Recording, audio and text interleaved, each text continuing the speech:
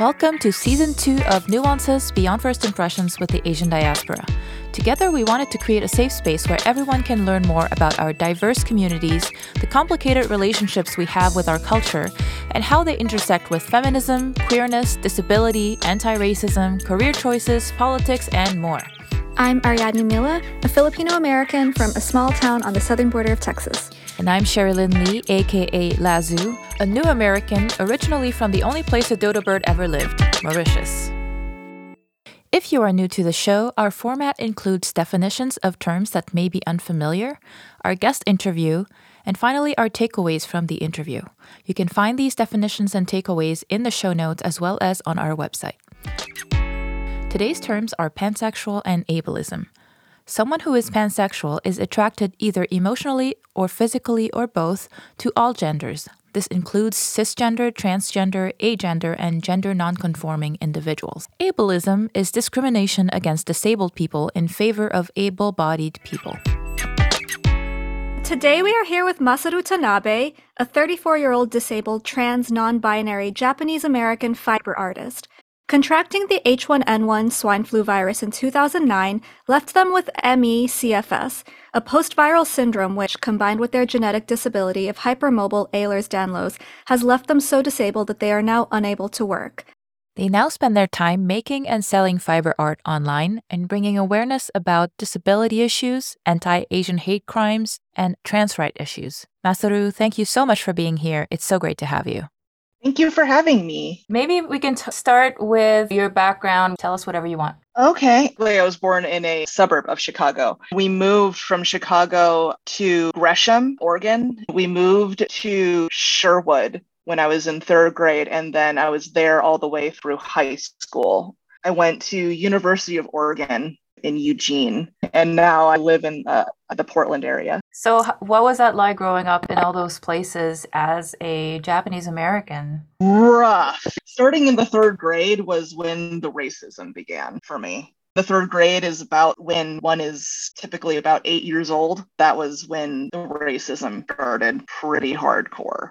That was because you moved to a new town?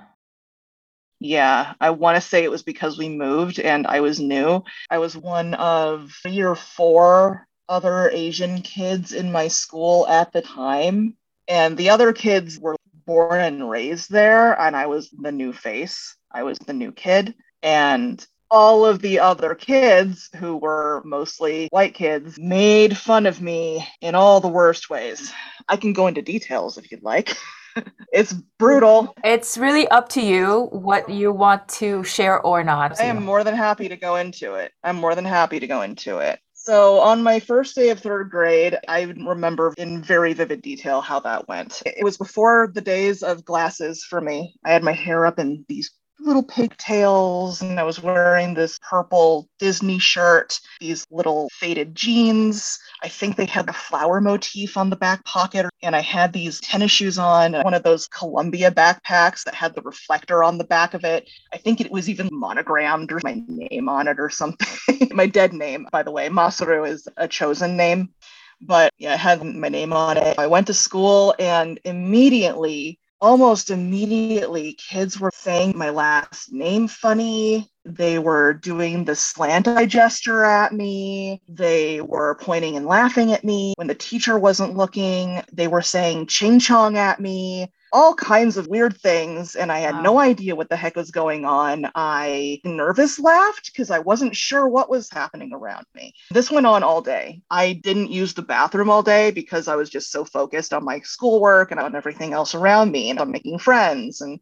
everything, just trying to do school. I get home, take my shoes off, I put my book bag at the foot of the staircase, and I go upstairs. I go into my bedroom and I go to the bathroom. When I opened the door, I'm greeted by this giant mirror in front of me, and I see my reflection, and a giant slap in the face, boom, it hit me. I saw my reflection, I saw my eyes, and it just hit me. And I knew immediately what it was that happened to me all day. I just sunk to the floor and cried because all of a sudden I understood. Wow, it's rough. And it never stopped. That was the thing that kept happening every single day. I got that every single day for years. It never stopped. Did they do it to the other Asian kids too? I don't know. I have no idea. I know that they did it to me. That's crazy. How do people teach their kids to be so hateful at 8 years old? Yeah. Wow. Yeah, I mean, there's worse stuff that happened in 8th grade. I've got a really bad one, but I don't know if I'm allowed to say such things on this podcast. Our podcast is rated explicit, so you can say whatever you want.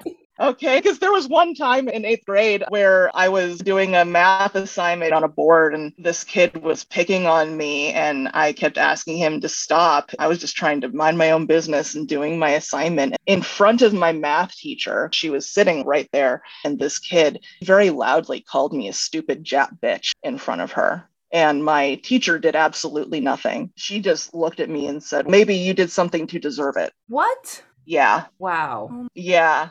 So I took it to my dad, and my dad threatened to sue the school if something wasn't done.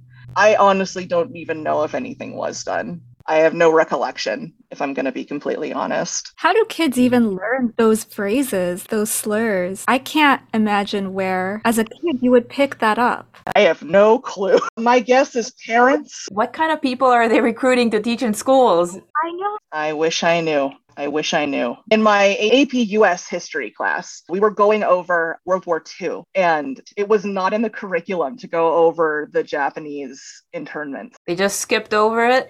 They were just going to skip over it. And I had to raise my hand as the one Japanese American student in my class. I raised my hand and was like, excuse me, can we go over this, please? I think you're missing something. Yeah. And I know I pissed off my teacher because he got really red in the face and he got really annoyed. And he's, it's not in the curriculum. And I was like, do you think it should be? Maybe. You want to take at least like a few minutes to maybe mention it? Did he? Yes, he did. He took some time and went over it a little bit, but that was, yeah. Wow. Good for you for speaking up, though. Yeah.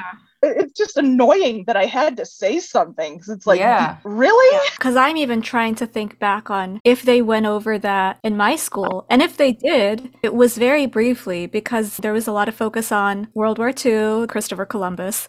There's so much that was censored. The bad parts were so watered down. It feels like so much of what we learned was just US propaganda. Absolutely. Absolutely is. I agree. So, where had you learned about this? Was that from your family? Did they teach you that history beforehand? Absolutely, it was. Basically, as soon as I learned how to read and my Japanese grandparents learned that I knew how to read, they were like, fantastic, here's all these books. And they just shuffled all these books about World War II, Japanese internment, all these things for me to read. And as soon as they knew that I could understand certain concepts, they started teaching me about all kinds of things. And yeah, it's pretty cool. My Japanese grandparents were a huge impact on me growing up, teaching me things about our family, Japanese culture, Japanese American culture. My grandpa served in the military intelligence service after World War II, and my grandma, she was the youngest of 10 kids. Both of their families immigrated from Japan, from Hiroshima to Hawaii. And I know I'm saying it wrong. I know it's supposed to be Hawaii,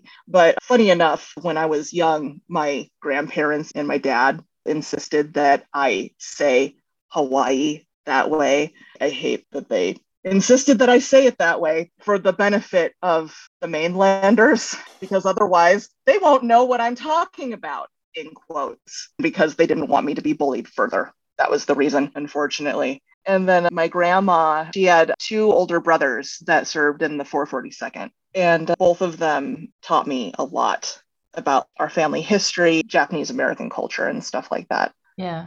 They took a lot out of their time to just teach me, and I just soaked it up like a sponge as best as I could. So was that strange for you to be taught this at home, but then what you're taught in school is completely disjointed from what your grandparents are teaching you? Did that feel very weird to you? Like, at what point did you notice, hey, there's something not lining up here? It was odd. I started to connect the dots very quickly. And looking back on it now, I think the reason why I caught on quickly might be because I'm also autistic. I was just able to connect the dots and see the disconnects and Oh, I see what's happening here. Oh, I see. This is what we call whitewashing. The whitewashing of our history. From your conversations with your grandparents, what was your impression of their attitude and feeling towards America? Did they feel like they belonged here? Because obviously, if they served in the military, they wanted to defend this country and they wanted to contribute to the prosperity of America. But also at the same time, clearly they had some reservations about the whole whitewashing that was going on. So how do you think they felt what their place was in the US? Very complicated, obviously. Now, unfortunately, I wasn't able to have a whole lot of these conversations with my grandpa because he passed before I was able to have a lot of these deeper conversations with him. But my grandma is still here, and I've been able to have a lot of these conversations with her. When she was young, unfortunately, the colonizing evangelicals got to her when she was 10. And her parents were Buddhist. The evangelicals went to her parents and were like, would it be all right if your youngest daughter went to our Sunday school? And her parents went, oh, yes, anything about Kami-sama is good. Kami-sama meaning God. And not understanding what this would mean. Of course, she got indoctrinated and colonized hard and got put into this belief that her parents would go to hell. It ended up putting this horrible rift between her and her parents. Now, later in life, she doesn't believe any of that stuff anymore, and she has a lot of regrets now. At the time, during the war and everything, there was a lot of this stuff about needing to prove one's loyalty,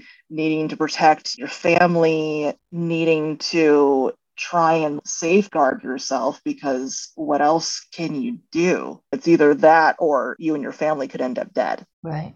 When seen as traitors. Yeah.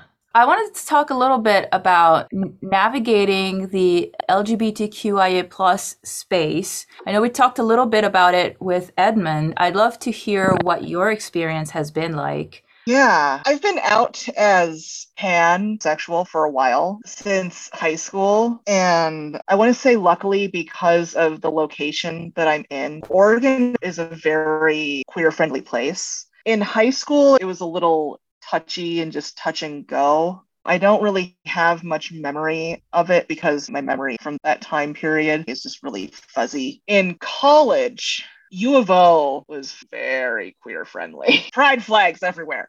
For Pride Month, we would have these big events with booths and stuff everywhere in our big commons area outside. And we would have chocolate shaped things, if you get my meaning, snacks and candies, and we could eat them out in public and it would be fine. Nobody had a problem with any of that. Where I have found issue, though, has been here in Portland within queer activist spaces. That has been the biggest issue as far as having my voice heard.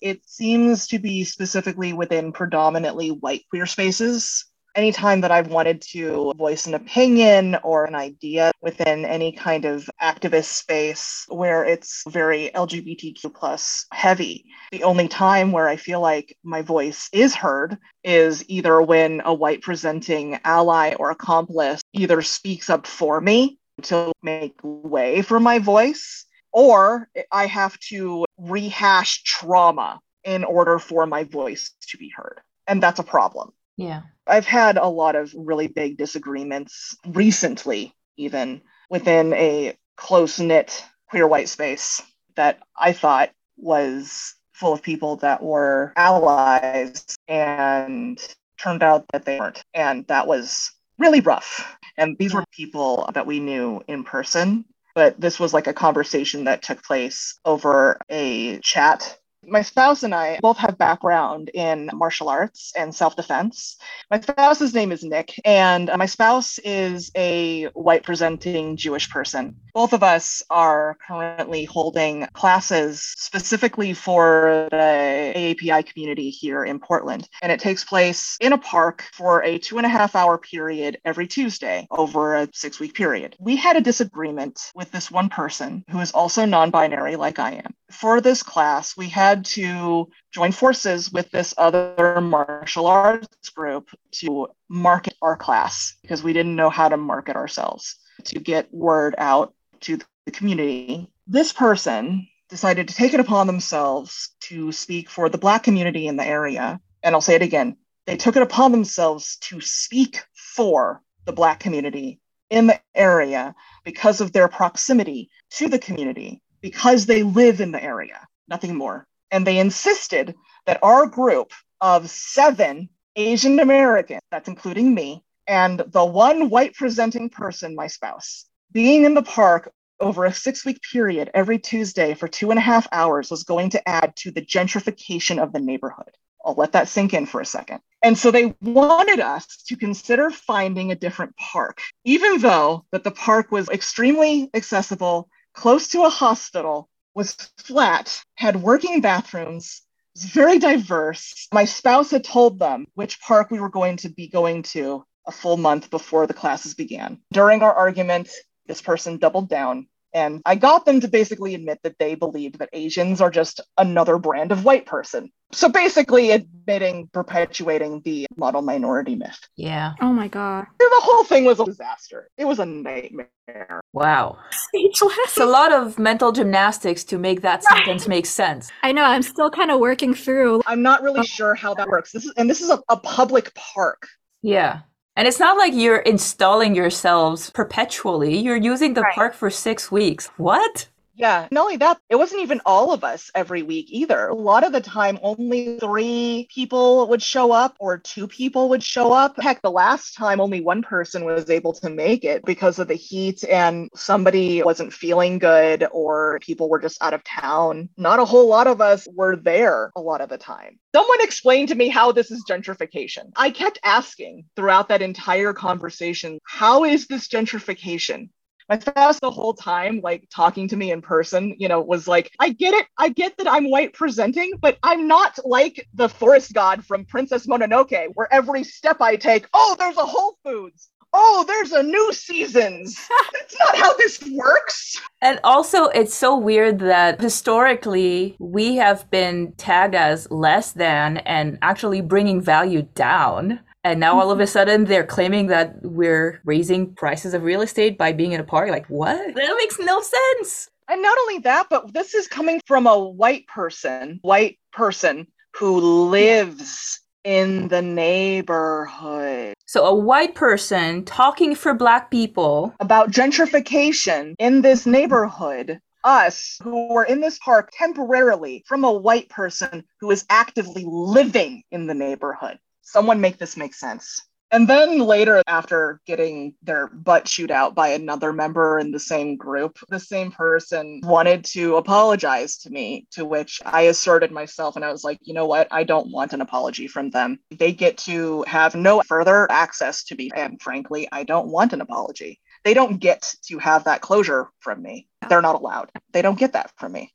Yeah. Because they doubled down. They had a chance. Because they did. I gave them a chance to be better, and then they doubled down and tripled down, and they chose not to. So no, they don't get to make peace with me. They wanted the Godzilla in my soul, so now they get the Godzilla in my soul. That's just what they get now. Yeah. How has it been with your family? Has that been an issue at all? It actually hasn't been that bad with my family. I'm very blunt by nature. Again, because autistic, and I think I get that from my dad, if I'm going to be completely honest. He's also pretty blunt too when it comes to these kinds of things. I'm about as subtle as Godzilla stomp. I'm just very blunt with my family. When I came out, I was very nervous about it, but I just came out with it. I just sat them down. I'm like, so this is what's going on. Boom. And just told them and waited, and we just talked about answered questions. I provided them with reading material in the event that they wanted to understand more, especially for my dad. My dad is the Japanese parent, and I provided him with the reading material. I don't have my dad on my Facebook, but I have my mom on my Facebook, so she sees the memes and the information that I'll post there. And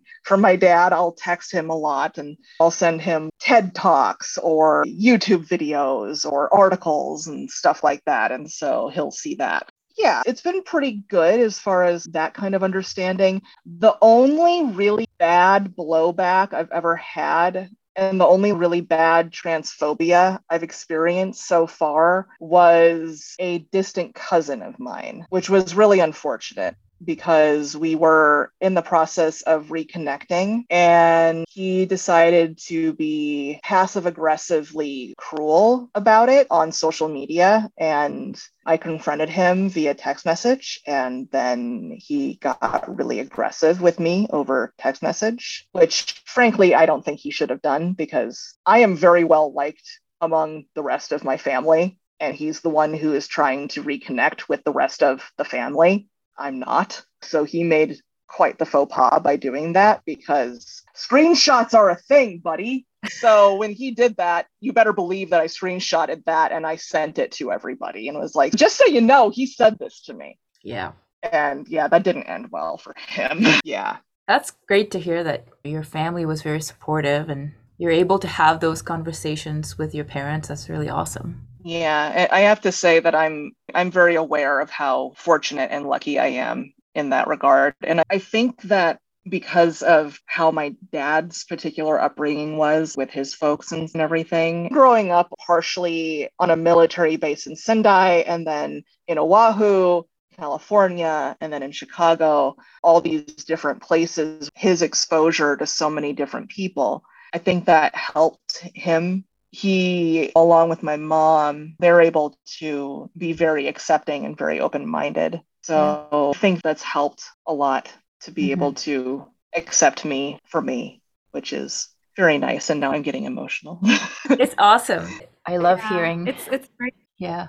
So one of the things that we wanted to talk to you about is the disabled community. Have you felt that your ethnicity has affected your place in the disabled community at all? I would say that it has, specifically with medical professionals. It definitely has impacted me more so than within the community itself, in that I find that I get infantilized a lot for some reason. And I think it comes down to the whole model minority myth thing. I think the whole like, we're submissive and et cetera, et cetera. And there's this weird concept that perhaps I just don't know enough about my own conditions, that I must not have an understanding about my own disabilities for some reason. It's really bizarre and really obnoxious early on when I was first dealing with my disabilities, and specifically when I was dealing with Providence, my initial insurance provider. I had to spend an extremely intensely long amount of time researching my own conditions a lot in order for me to be taken seriously. And it was really obnoxious. And of course, back then, I was going off of what I thought I knew. And this was before I knew more accurately what my conditions were, which sucked. Of course, now I have a much stronger voice than I did back then. So now I'm taken a lot more seriously, which is nice. I have a much more assertive voice. I'm not considered to be submissive, so people don't necessarily think I'm a pushover. A lot of the time when I'm talking about my conditions, my disabilities, and I'm explaining what's going on with me, I tend to take this very assertive tone with people. And a lot of folks, some of my friends, have given this particular tone a name. They've called it the Masaru stomp. It's just a way that I assert myself in order to let people know that I am not a model minority and that I refuse to be pushed around. I'm not going to be pushed around anymore. I might be a person that uses a mobility aid, and I might be disabled too, but that doesn't mean that I'm going to be pushed around by a racist, ableist, that's not going to happen anymore. And frankly, screw you if you think that's going to happen. Yeah. And I have had people within the disabled community try and walk all over me thinking that they're going to assert themselves on top of me. I've had people try and do that before, thinking that they know more than me. And it seems to be always a white person within the disabled community doing this. Always. It's never, ever another person of color. It's always a white person every time. So that's something I've taken note of. So I don't know, take that for what you will. That's just been my observation. Have you found any differences in how Western culture versus Asian perspectives on disability, or has it been more or less similar? Yes, there's actually huge differences I have found. And I can only speak from my Yeah. expertise, but from what I've seen in Western culture, there seems to be this strange defeatist feeling when it comes to disability. So there's this weird feeling of like, when you're disabled, there's nothing left for you. There's this eugenicist like feeling of you're a burden on either your family or the state or the government. You can either not work or you can either work very little. So the ADA, the Americans with Disabilities Act, the guidelines and everything for that, as far as how much money you're given, how you get the benefits, all of that stuff, none of that has changed since it was implemented in 1989. I don't know if people realize that, but that none of that has been changed since. Yeah. Which is a problem considering how expensive things are now, Yeah.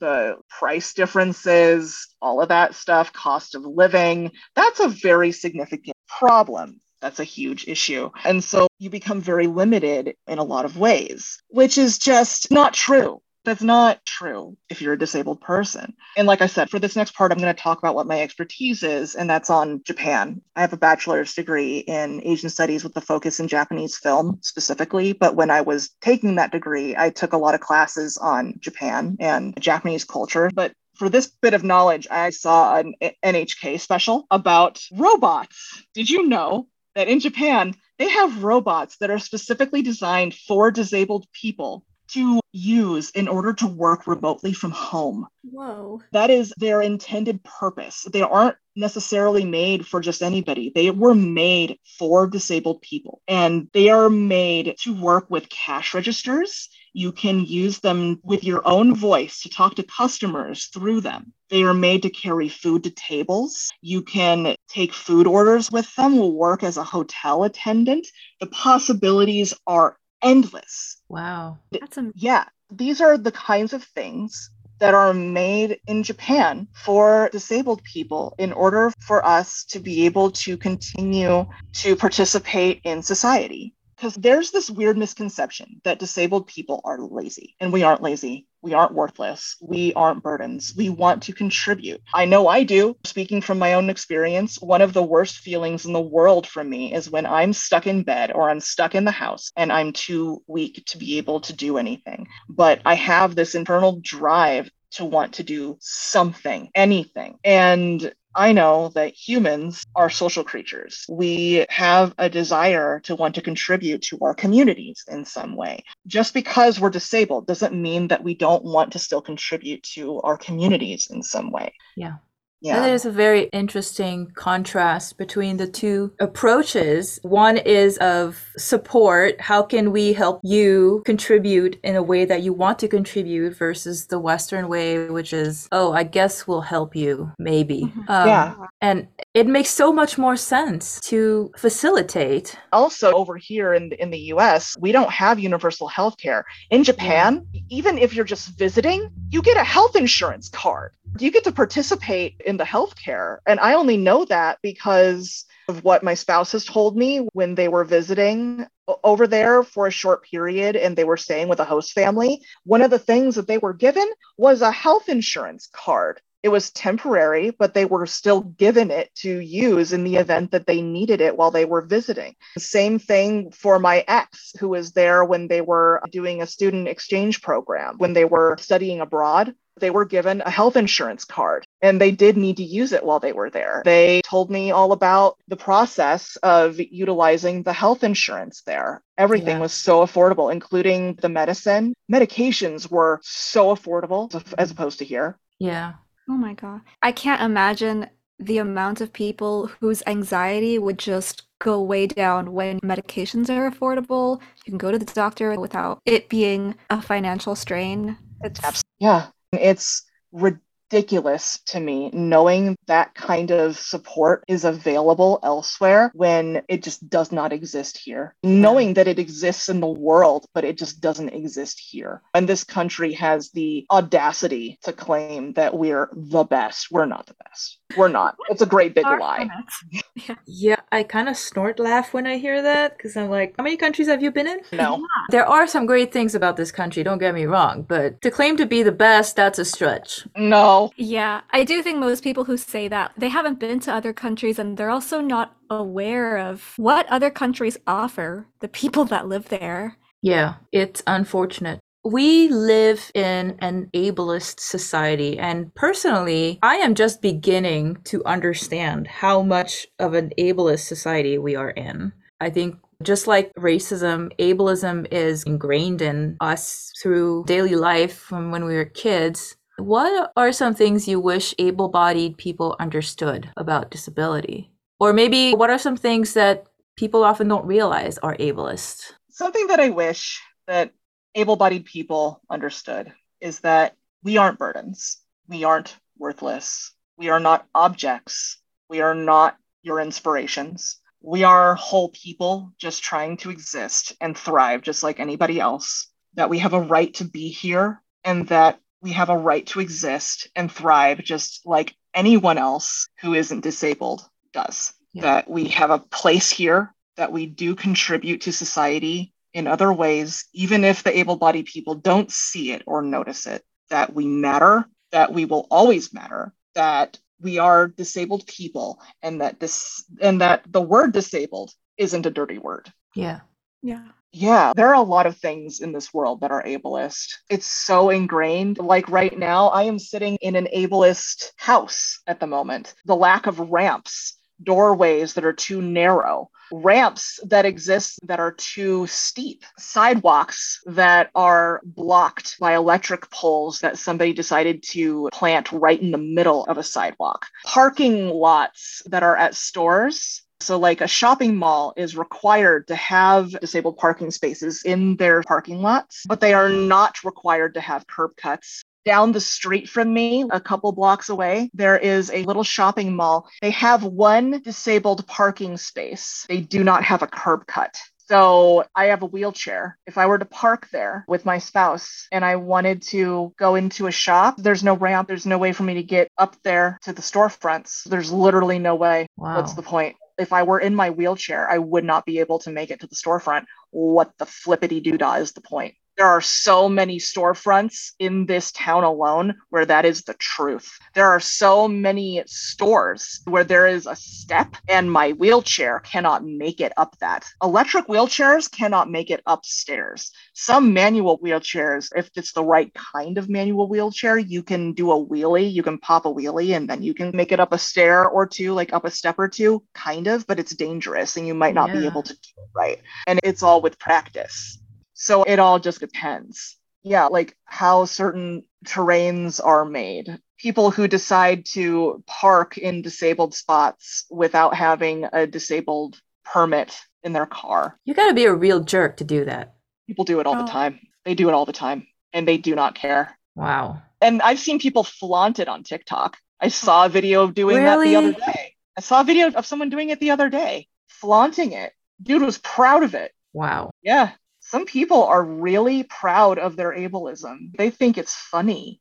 They think it's really funny. It never ceases to amaze me how much ignorance there is out there. People using the R word is another one, and then thinking that it's perfectly okay to use the R word. There's this whole weird nuance of trying to reclaim the R word, which is okay, if you're wanting to reclaim it for yourself and use it for yourself, that's one thing. But then when you're trying to use it and call other people that, not okay. The problem with trying to reclaim it is the fact that it's still heavily used as a slur all around the world against people with mental deficits of all kinds. It's extremely heavily debated on whether or not that's even a word that can be reclaimed at this time, or if it ever should be or could be reclaimed because of how heavily it's used still as a slur. Yeah. Like, Maybe in certain spaces you can where people know what it means, but out into the world where a lot of people are still using it in the hurtful way, that could lead to a lot of confusion.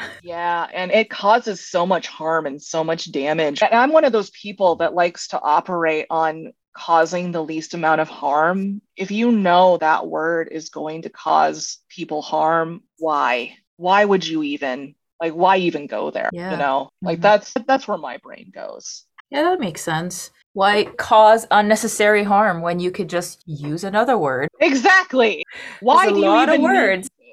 Yeah. Exactly. Like, why do you even need to use it if you don't need to at the end of the day? It's Yeah. not necessary. Yeah, I'm glad to see that conversations around disability are becoming more common. I don't know if it's just where I hang on TikTok, but it just seems like there's a lot more conversations about it now. And I think even in corporate spaces, I've been seeing stuff on LinkedIn. And so I love to see that we're all learning. Well, it needs to happen. These conversations have to be happening, especially now. They should have been happening a long time ago, but especially now with the current climate, what's been going on the last several years, we are constantly being forgotten about. And when you're someone like me, where you've got the double hit of being Asian and disabled, you're double forgotten about. You're left behind in both ways because I don't feel safe walking outside by myself because A, my immune system is garbage, and B, because I exist while Asian.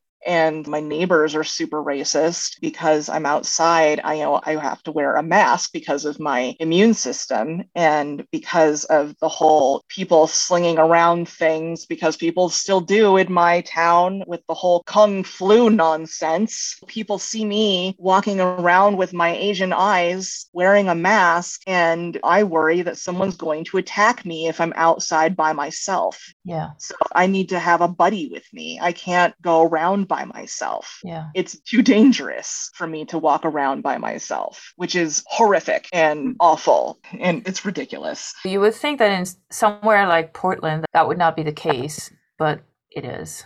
And that's another misnomer. Portland is ridiculously racist. And that's something that I really wish that more people knew, is that this city is ridiculously passive aggressive. It is. And they hide it well. In books that talk about the history of white supremacy in the United States, Oregon gets its own chapter where other states don't.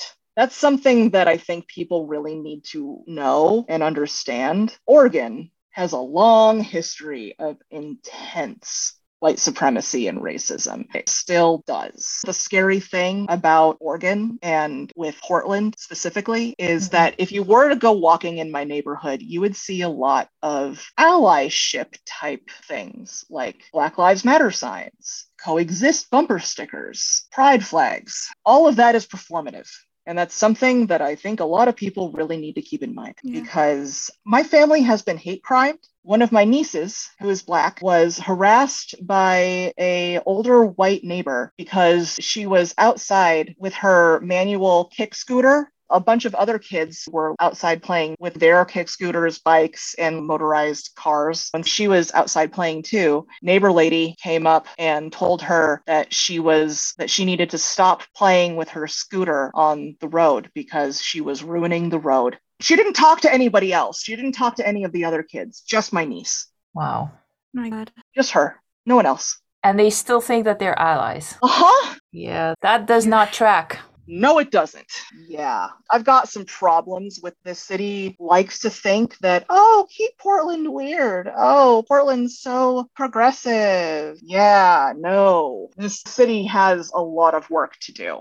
The city is not what it likes to think that it is. Yeah. Speaking of that, what does being an ally mean to you? An ally to me is someone who is willing to listen and to support their marginalized friends when they're in need the most. If they're right there to speak up, to stand up, to throw themselves in the line of fire and make way for the voices of marginalized people to be heard, make room for the faces of marginalized people to be seen, then that's what an ally is. An ally doesn't speak for or speak over a marginalized person or community. And an ally most certainly doesn't go around trying to harass members of marginalized communities either. That is not what they do. I would also add on that ally isn't a title that you can ever claim for yourself. That is a title that you earn. And I cannot stress that enough. I cannot emphasize that enough. You cannot ever claim the title of ally. That is something you earn, which is another reason why I have an issue with the ally pride flag and why I don't think that allies should get a pride flag, because it's not something that you should have. Should not be a thing, because that's not, you should not get brownie points. You should not get a gold star. Yay, good for you for doing the minimum. Honestly, if we're gonna get down to brass tacks here, being an ally, and this is a conversation that I feel like a lot of people might not be ready for, but I'm gonna say it anyway. Being an ally, at the end of the day, is being a good person. Being an ally is not being an asshole, really. Being an ally is seeing a bad thing happening and not being part of the bystander effect. Being an ally is seeing, oh, there's horrible things happening. I'm going to go and help. Yeah, I think people struggle with being an ally is not a label, it's a practice. Exactly, which is why I also have a problem when I see ally listed in people's bios online. Really? Are you though? I have to ask that. That's always the thing that happens in my brain every time I see that in someone's bio. Or are you saying that to make yourself feel better or to make yourself look good? Because you're right, it is a practice. It's just like being an anti-racist. It's a practice, not a title. Yeah, and I think people struggle with that distinction because they don't realize that distinction could mean the difference between you being safe and you being very not safe and potentially unalived. Because for them, it's like, oh, of course I'm an ally. Okay, but to what extent are you an ally? In which situations will you choose to stand up, and in which situations will you choose to walk away? It's a complicated thing for people to wrap their heads around. I think most people want to believe that they would do the right thing in the situation, but that doesn't always happen. Yeah, exactly. I agree. And you're right. Yeah. Unfortunately, if we want to get really dark with this, in the real world, it can mean the difference between being safe and being so unsafe that we could end up. Yeah. Because at the end of the day, I recently learned this. The new statistic for the United States in anti-Asian hate crimes is it's now up 361%. Oh my God. Yeah, that's where we're at now. And so people need to understand that when it comes to being hate crimed in this country, Asian Americans, we're in danger. I don't know how much louder we need to be about this. 361% is a significant number. That's large. Yeah. It keeps getting higher. It's not going down. And the more people are othering us, making those really disgusting videos, the lateral violence, the racism, the mocking of all of our cultures, the more that we are othered and seen as weird, the worse it gets for us. And these microaggressions turn into bigger things. For some reason, people don't see how these turn into hate crimes, into like big hate crimes, but they do. Yeah. They do. Even for me, it's hard to wrap my head around the fact that happens to people who look like me just for looking like me. You know, I never worried about that before the pandemic. And now when I go somewhere and I notice that I'm the only Asian person, I get worried. And my spouse doesn't like me going anywhere where we don't know who's going to be there by myself, because we don't know if it's going to be an all white space. We're not comfortable with that. Yeah. And I'm in California. And the scariest part about a lot of these crimes is that all that these people were doing were existing. They weren't doing anything. literally, this might seem excessive, but on my phone, I have an album full of videos and pictures and names. We're talking, when I say videos, I mean like surveillance videos of anti-Asian hate crimes. I literally carry these with me because they are my motivation for my activism. Mm-hmm. They are my reminder. Their faces are my reminder for why I do this, for why I keep going, for why I can't give up, and why I will never stop talking about this. Yeah. Why I refuse to be silenced, and why I will keep stomping with my voice, because they deserve justice. They deserve to have their stories heard. They deserve to continue to be talked about. And our community deserves better. We deserve to be respected. We deserve to have our stories heard. We deserve to have our voices heard. We don't deserve this treatment that we keep having. We don't deserve this. We should all just deserve to exist in peace. Why is that such a complicated thing for people? We should have every right to just peacefully walk across the street. We should have the ability to wait for a subway and not have to worry. We should have the ability to sit on a park bench and not have to worry about it. We should have the ability to walk down the street with a group of friends and not have to worry about getting assaulted. We should have the ability to just hang out with friends and not have to worry. We should feel safe within our own apartment. Yeah. We should feel safe delivering food while we're on the job riding a bike and not have to worry. And yes, the things I am listing are exact scenarios where Asian Americans have been killed or assaulted. Yep. It's so hard to wrap our heads around, and I think that might also be why some people who are outside the Asian community, it's even harder for them to wrap their heads around it, because it sounds so absurd that it does happen, but it is happening. We need to keep speaking out and making sure that our voices are heard. Give them the Masaru stomp. I plan to keep doing it until the day I no longer have breath. I plan to keep on doing it. All right. To wrap this up, we're going to go to our rapid fire section. Oh boy. Okay. I will do my best. What was the first language you learned? English. What language do you speak with your parents? Also English. What is your favorite material to work with? Oh, I'm going to say, oh goodness, merino wool. Ooh. What's an Asian food that you should like but don't? Oh, that one's hard. I should like, don't. I love so many different Asian foods. Oh, that's so difficult. Yeah, that's a hard question. Oh, that is so hard. Oh no, I love so many. That's so hard. Oh, I don't know. All right, a pass. Oh, I don't know. I'm sorry. That's okay. What's an Asian food that you'll never get tired of? Oh, that's easy. Miso soup. Specifically, the instant miso soup with the paste from Marukome. Gonna have to give that a try. I love miso soup too. So. It's so good. The Marukome instant miso is so good. I have it every morning for breakfast. It's my same food. I watched your video the other day making miso soup, and I think I realized that I've been making miso soup all wrong. It's so good. I know how to make it from scratch too. I know how to make my own dashi. It's so good. But it's a lot of work for me. Yeah. For me, it's a lot of work. Awesome. Before we let you go, do you want to let our listeners know where they can find you and maybe where they can find your fiber art store? Yeah, I don't have it pulled up. I have a really bad memory for web pages. All right, I'll put it in the show notes then. Okay, yeah. I do have, I think it's pronounced coffee, spelled Ko-fi.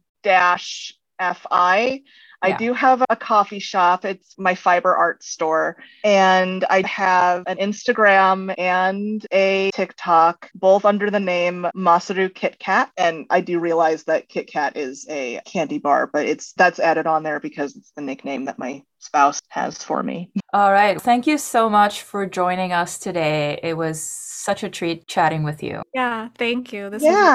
Thank you so much. It was a pleasure being here. I loved talking about all these things. This was wonderful. It was an honor being here today. Oh, it was an honor having you. I love what you're putting out on TikTok, and I've learned a lot from your videos, from Edmund's videos. So yeah, we're just doing what we can to amplify voices. Yay. I really love what you guys are doing. This podcast is wonderful. I just listened to Cece's episode the other day with my spouse, and we both got very emotional. It was so good. Thank you. Yeah, that was such a great conversation. And Ari and I have talked about this so much. All the conversations were really good. We learned so much from each of them.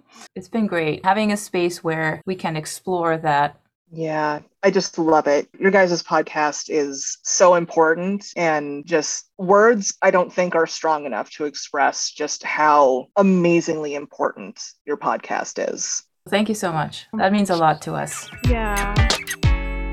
Here are our takeaways for today's episode.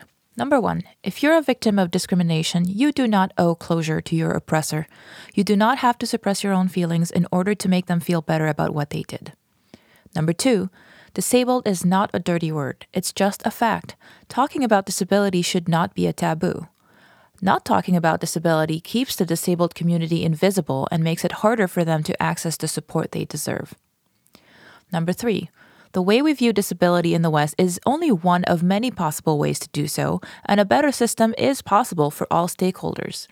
In Japan, for example, instead of viewing disabled people as a liability, they use technology to empower disabled people to work and to continue to be an integral part of their community. Number 4, despite the Americans with Disabilities Act, the accessibility standards are not comprehensive enough to ensure access.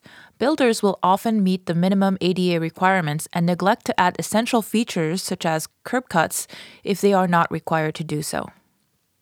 Number 5, anti-Asian hate crime has been on the rise since the pandemic, and many of us, myself included, do not feel safe in spaces where we are the only Asian person or the only person of color.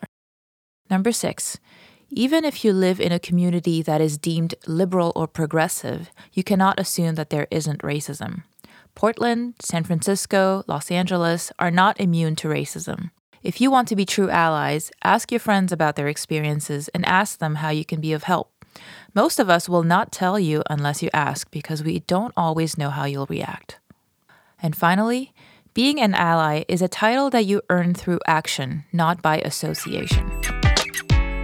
That's it for today. We hope you enjoyed this episode of the Nuances podcast. If you did, we'd love to hear from you. You can get in touch on Instagram or TikTok at NuancesPod, or you can leave us a review on iTunes, Spotify, whichever platform you're using to listen today. Thank you so much for spending this time with us, and we hope you have a great holiday season.